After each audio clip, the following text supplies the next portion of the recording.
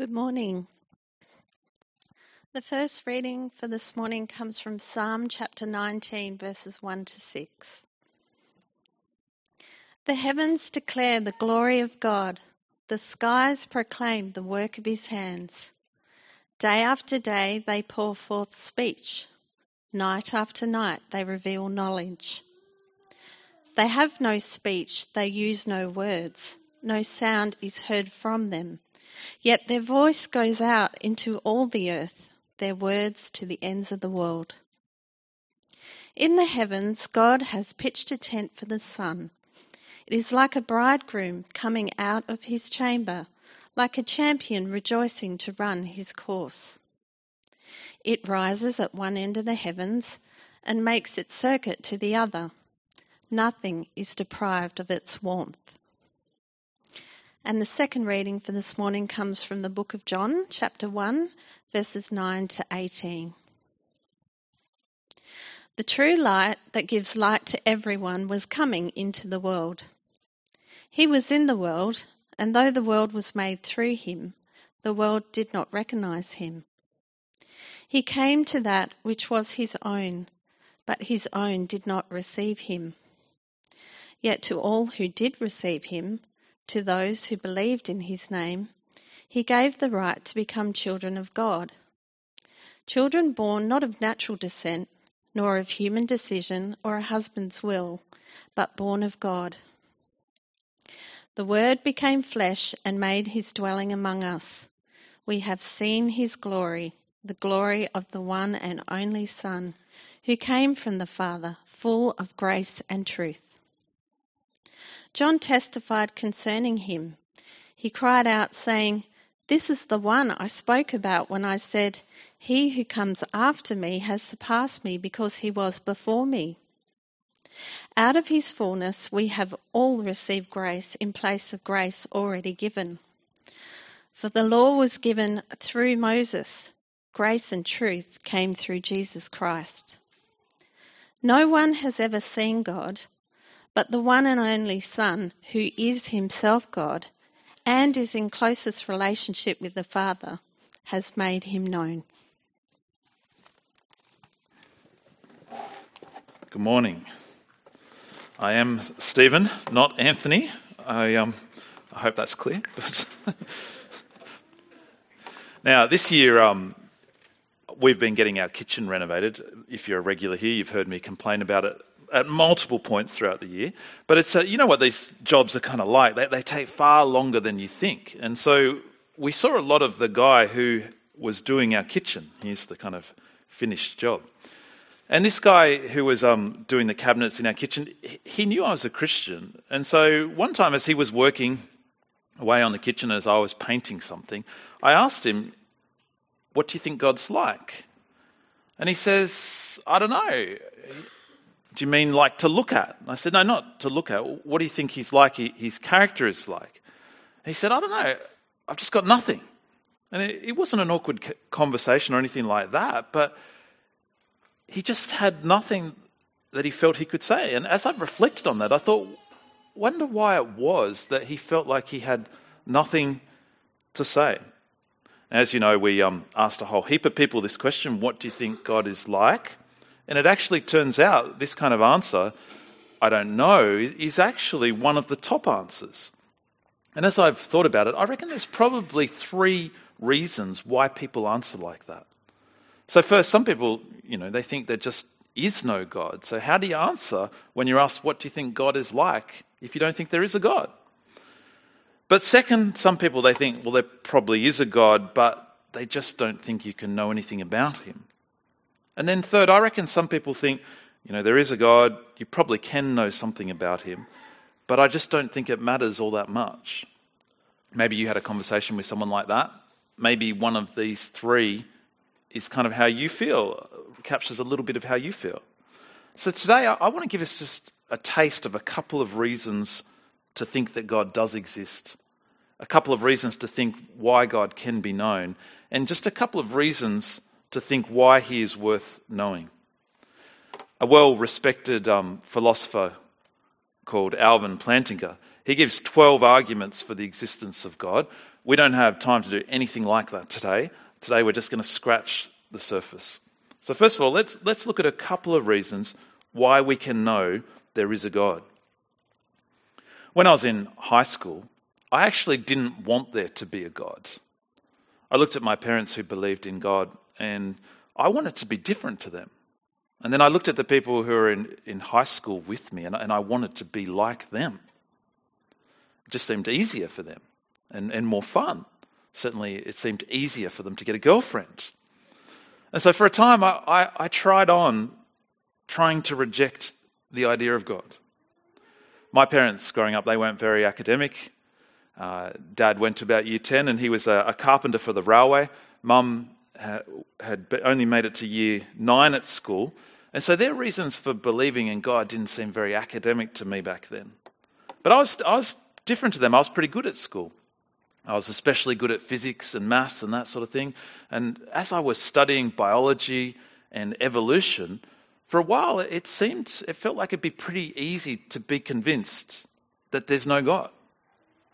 But even back then, even though I was telling myself that the smart thing to do was to ditch God, I kept being pestered in my mind by the inconvenient presence of everything around me and the basic logic that it demanded an explanation.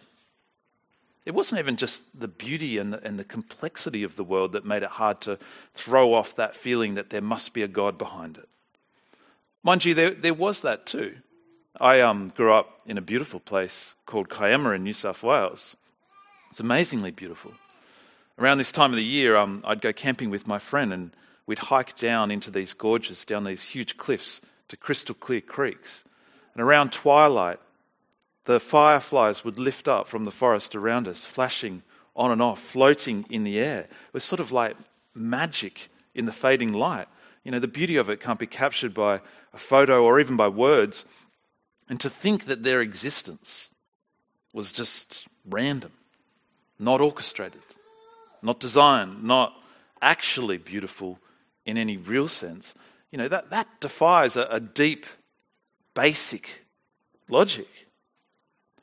But actually for me, the problem was even more basic.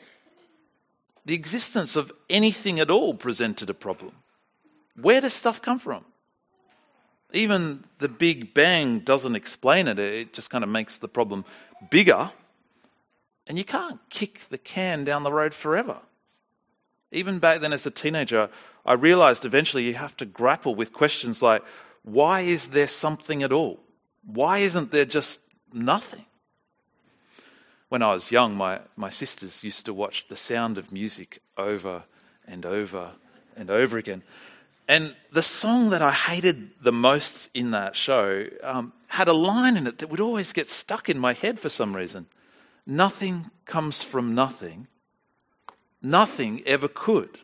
Now, I still have no idea what that line has to do with Maria and Captain Von Trapp's creepy relationship.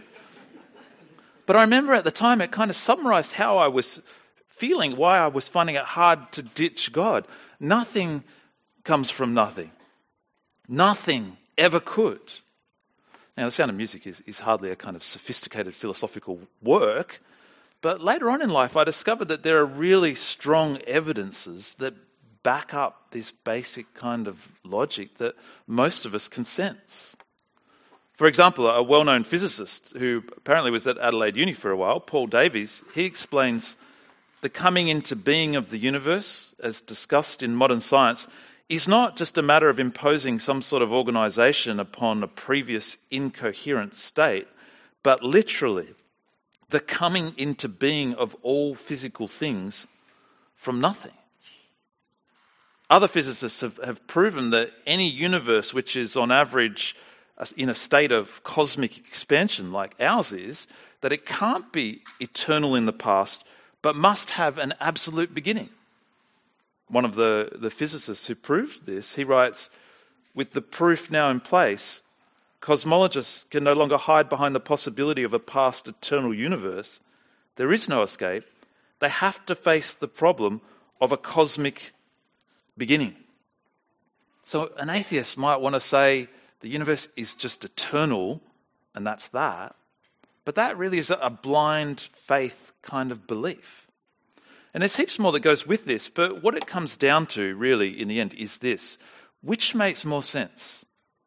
That the universe popped into being uncaused out of nothing? Or that there must be a God outside the universe who has caused it to come into being? And modern mathematics, modern physics, they don't contradict God. They end up aligning with what has always been declared when we step outside at night and look up at the night sky. Psalm 19 puts it poetically, which we heard before. The heavens declare the glory of God. Verse 3, they have no speech. They use no words. No sound is heard from them. Yet their voice goes out into all the earth, their words to the ends of the earth. See, sometimes the simplest and most obvious explanation is the right one. There must be a God. And this is even clearer when you consider the way that the universe is fine-tuned for life. Scientists have found that the odds of there being any life at all are so extremely tiny that this begs for an explanation. An early discovery of this kind was by an atheist mathematician and astronomer called Sir Fred Hoyle. And it was to do with what was required for carbon atoms to form, which are needed for life. And he found that if there was a 1% variation in a phenomenon called resonance, then the universe could not sustain life. And Hoyle, he later confessed that nothing had shaken his atheism as much as this discovery. Even that degree of fine-tuning, which is not that much actually, it was enough to make him say it looks as if a super intellect has monkeyed with physics as well as with chemistry and biology, and that there are no blind forces in nature worth talking about. Since then, though, scientists have seen that the fine-tuning of our universe is far, far more significant than that. Paul Davies, who we heard before, he talks about a different kind of fine-tuning to do with the ratio of different forces. And he says that the precision needed to sustain life is like the kind of accuracy a marksman would need to hit a coin on the far side of the observable universe 20 billion light years away. I mean, these numbers are so huge that your brain just can't get our brains can't get our heads around it. To hit a coin 20 billion light years away, that kind of accuracy, it's crazy. And there are many examples like this showing just how ridiculously unlikely it is that a universe that can sustain life like ours would randomly occur. Now, a lot of the maths and the physics of this goes over my head, but the point is there are good reasons to believe that this universe is designed by a creator. Paul Davies says, it seems as though someone has fine-tuned nature's numbers to make the universe. The impression of design is overwhelming. And to get around that impression, sometimes people will say things like, well, there must be a theory of everything that explains why it had to be this way that we just don't know yet. Or they might say, it's just random chance and we're just incredibly lucky that it is this way. Or you might hear people say, well, there's an infinite number of universes out there, and so eventually it just had to be this way. But there's no evidence for any of those three things at all. And so again, in the end, you have to have blind faith to hold to these kind of explanations. But surely the obvious explanation is the more reasonable one. There must be a God. One of the reasons as a teenager that I was struggling to ditch God, even though I wanted to, was because I just didn't have the faith I needed to believe that the universe just existed eternally of its own accord, or just popped into existence on its own. I knew that wasn't logical. But another reason I struggled to ditch God is a bit of a change in gears for us. I came to realise that if there's no God, if everything is the end result of meaningless forces, then how can anything be considered objectively right or wrong? I mean, I might consider something right or wrong. But in the end, how can that be more than just personal preference? Or even if a whole society agrees on something being right and wrong, how is that anything more than just a societal wide preference? I came to realize if there's no God, there's no solid basis for right or wrong. Now, my brother-in-law, who's an atheist, he hates it when I say this. I ask him how he can explain his basis for what he believes is right and wrong, and he kind of gives it a go without God. But everything he says to me, it boils down in the end to personal preference. And I point it out to him and he gets annoyed and he has another go. And I say, it's still personal preference, and he gets more annoyed. Without God, there just is no solid basis for morality. Now, I'm not saying if someone doesn't believe in God, then they can't be a moral person. Of course they can be a moral person. But what I'm saying is their belief in morality itself is not logically consistent. Now, it's not just me or other Christians that say this. For example, an influential atheist called J.L. Mackie of Oxford University, he admitted, if there are objective values like this, they make the existence of a God more probable than it would have been without them. Thus, we have a defensible argument from morality to the existence of a God. But in order to avoid God's existence, Mackie denied that objective moral values exist. He wrote, it's easy to explain this moral sense as a natural product of biological and social evolution. In other words, morality is just an illusion created by evolution. Now, this is exactly what a philosopher of science called Michael Ruse says. He says, I appreciate that when somebody says, love thy neighbour as thyself, they think they are referring above and beyond themselves. Nevertheless, such reference is truly without foundation.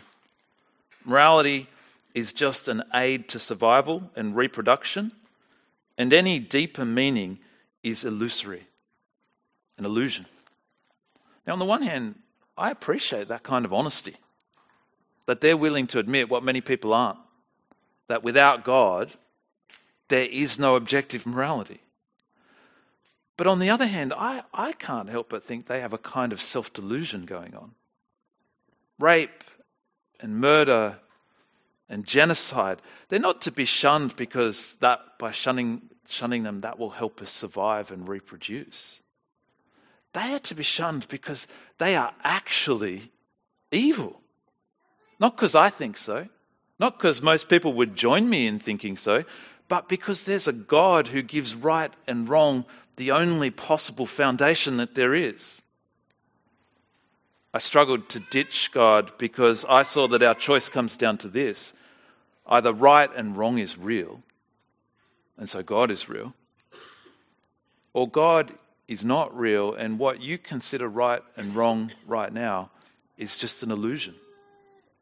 For me, it's absolutely clear which of these two best describes the reality I see around me. There must be a God. So we've seen there are good reasons to believe that there is a God. But just knowing that there's a God doesn't mean that you can know much about him. And this brings us to our second point. There is a God you can know. Some people think, even if there is a God, why on earth would we think we can know him? We're just a speck on a planet that's just a speck in a universe. So why would we think we can know God? And I agree. There's no way we can reach up and drag God down and study him and understand him. But what if it's not like that? What if God himself chooses to make himself known, not by us reaching up and dragging him down, but by him reaching down to us? Because that's exactly what Jesus claims to be doing. One of Jesus' closest followers, he says about him in John 1 verse 1, in the beginning was the Word, that's Jesus, and the Word was with God, and the Word was God. And then he says in verse 14, which we heard before, the Word became flesh and made his dwelling among us. And then in verse 18 he says, no one has ever seen God but the one and only Son, who is himself God. and is in closest relationship with the Father has made him known. Later in John 14 verse 9, Jesus himself says, anyone who has seen me has seen the Father. The claim is that we can't reach up and know God, but God can reach down and is reaching down and making himself known in Jesus. Now there are good reasons for believing that what we have in the New Testament, in the Bible, is an account of what really happened in the life of Jesus. Like we have evidence from outside the Bible that actually confirms what we have in the Bible. Like one source is a Roman historian named Tacitus. He's a historian who hates Christians, and yet his writings confirm what we have in the Bible's account. In about 115 AD, he wrote about the fire that happened in Rome in 64 AD under Emperor Nero, who blamed the Christians for the fire. And Tacitus writes, Christus, or Christ, from whom the name had its origin, Christians, suffered the extreme penalty during the reign of Tiberius at the hands of one of our procurators, Pontius Pilate. And a most mischievous superstition, that's Christianity, thus checked for the moment, again broke out not only in Judea, the first source of the evil, but even in Rome. So Tacitus, a careful Roman historian, confirms the Bible's description of events. Christ founded Christianity in Judea when Pilate was prefect of Judea. It happened after the execution of Jesus. The movement spread from Judea to Rome. All of that is also what we have in the Bible. But the greatest evidence that Jesus is God reaching down to make himself known actually comes from within the Bible itself. In the Bible, we have people claiming to be giving us eyewitness accounts of what happened. And there are good reasons to actually take their claims seriously. Like, for example, the way the eyewitness accounts talk about Jesus in the same way they talk about historical people and events. The Bible talks about Caesars and governors and events that you can verify from other sources and even archaeology, and it talks about Jesus and other Christians in exactly the same way. In other words, the people we meet in the Bible aren't legendary or mythical. They are real and historical. Another reason to take these accounts of Jesus' life seriously is because the letters and the biographies about Jesus are actually written incredibly close to his life and death. Did you know that between the life of Buddha and then writings about his life, it's a gap of over 350 years? Or about the Roman Emperor Tiberius, the gap between his life and then writings about his life is 77 years. The gap between Jesus and the first writings about his life is only 20 years. You know, the people who heard and saw Jesus were the ones who wrote down what they saw and heard. There's better evidence for the life of Jesus than the life of any other ancient figure in the world. Another reason to take the accounts of Jesus' life seriously is because of the number of independent sources about Jesus. The number of independent sources about Jesus in the Bible are numerous. You know, for Augustus, the greatest Roman emperor who ruled for half a century, almost no sources survive. But for Jesus, a nobody from nowhere who died an unimportant death, there are stacks of sources, and all of them say the same thing. All of them speak of Jesus, who is called Christ, the Son of God, crucified for sins, raised alive from the dead.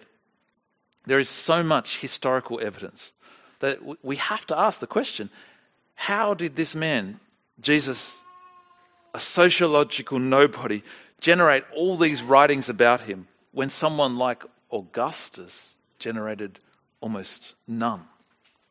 How did Jesus start something that grew so quickly? It's still growing today as well. Why was it that the followers of Jesus left behind were not only willing to spend their lives telling people about him, but were actually willing to die horrific deaths for what they believed happened? You know, people will die for lies, but what they won't do is die for something they know is a lie.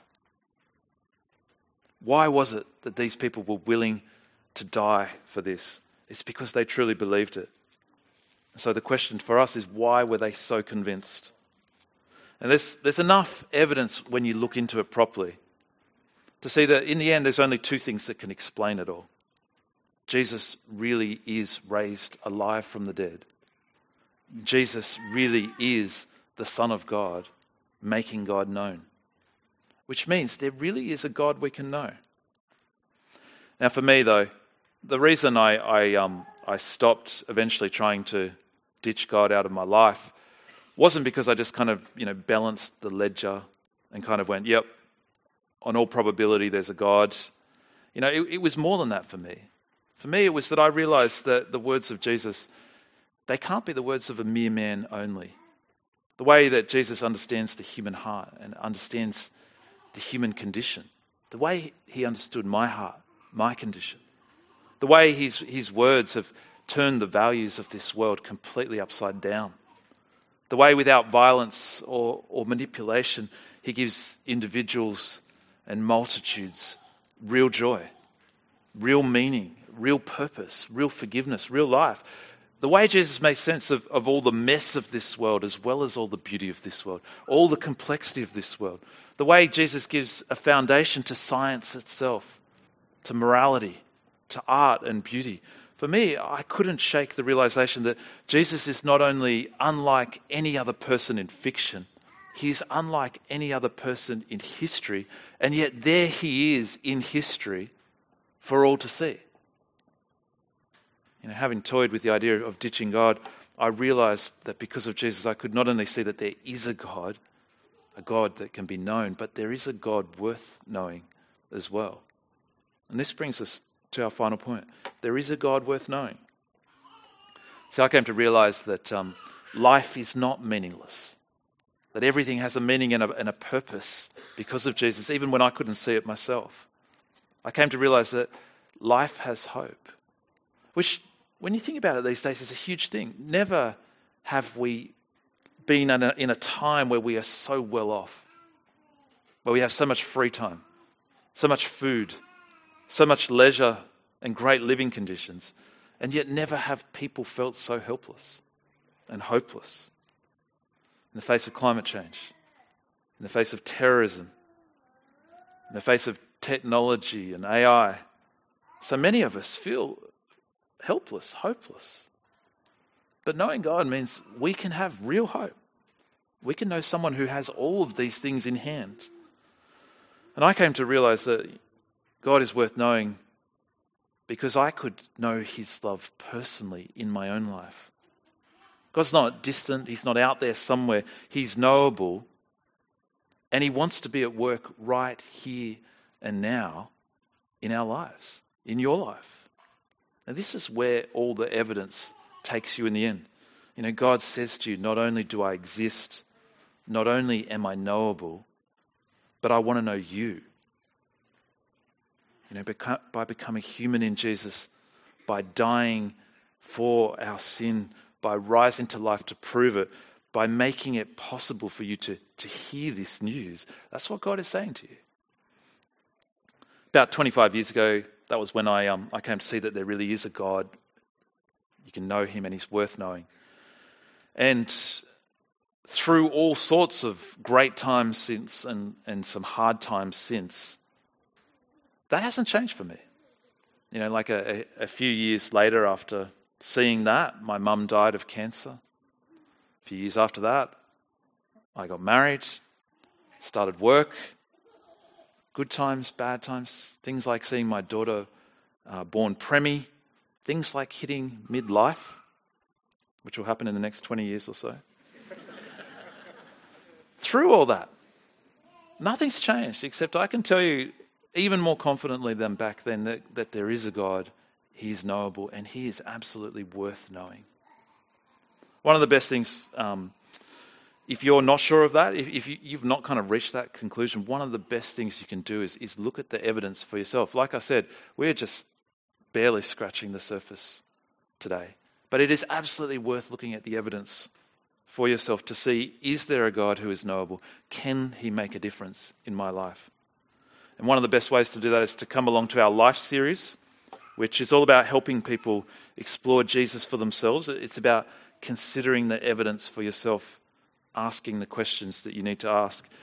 Come along. Bring someone along with you. It starts on a Monday night in a couple of weeks' time, on November 6th. It's the best way to see for yourself that God really is knowable and absolutely worth knowing. Let me pray for us. Father, thank you that not only are you there, but you are knowable and absolutely worth knowing. But help us to see, Father, most of all, that you want to know us. Help each and every one of us to truly know you, no matter where we're at in our journey with you. We pray this in Jesus' name. Amen.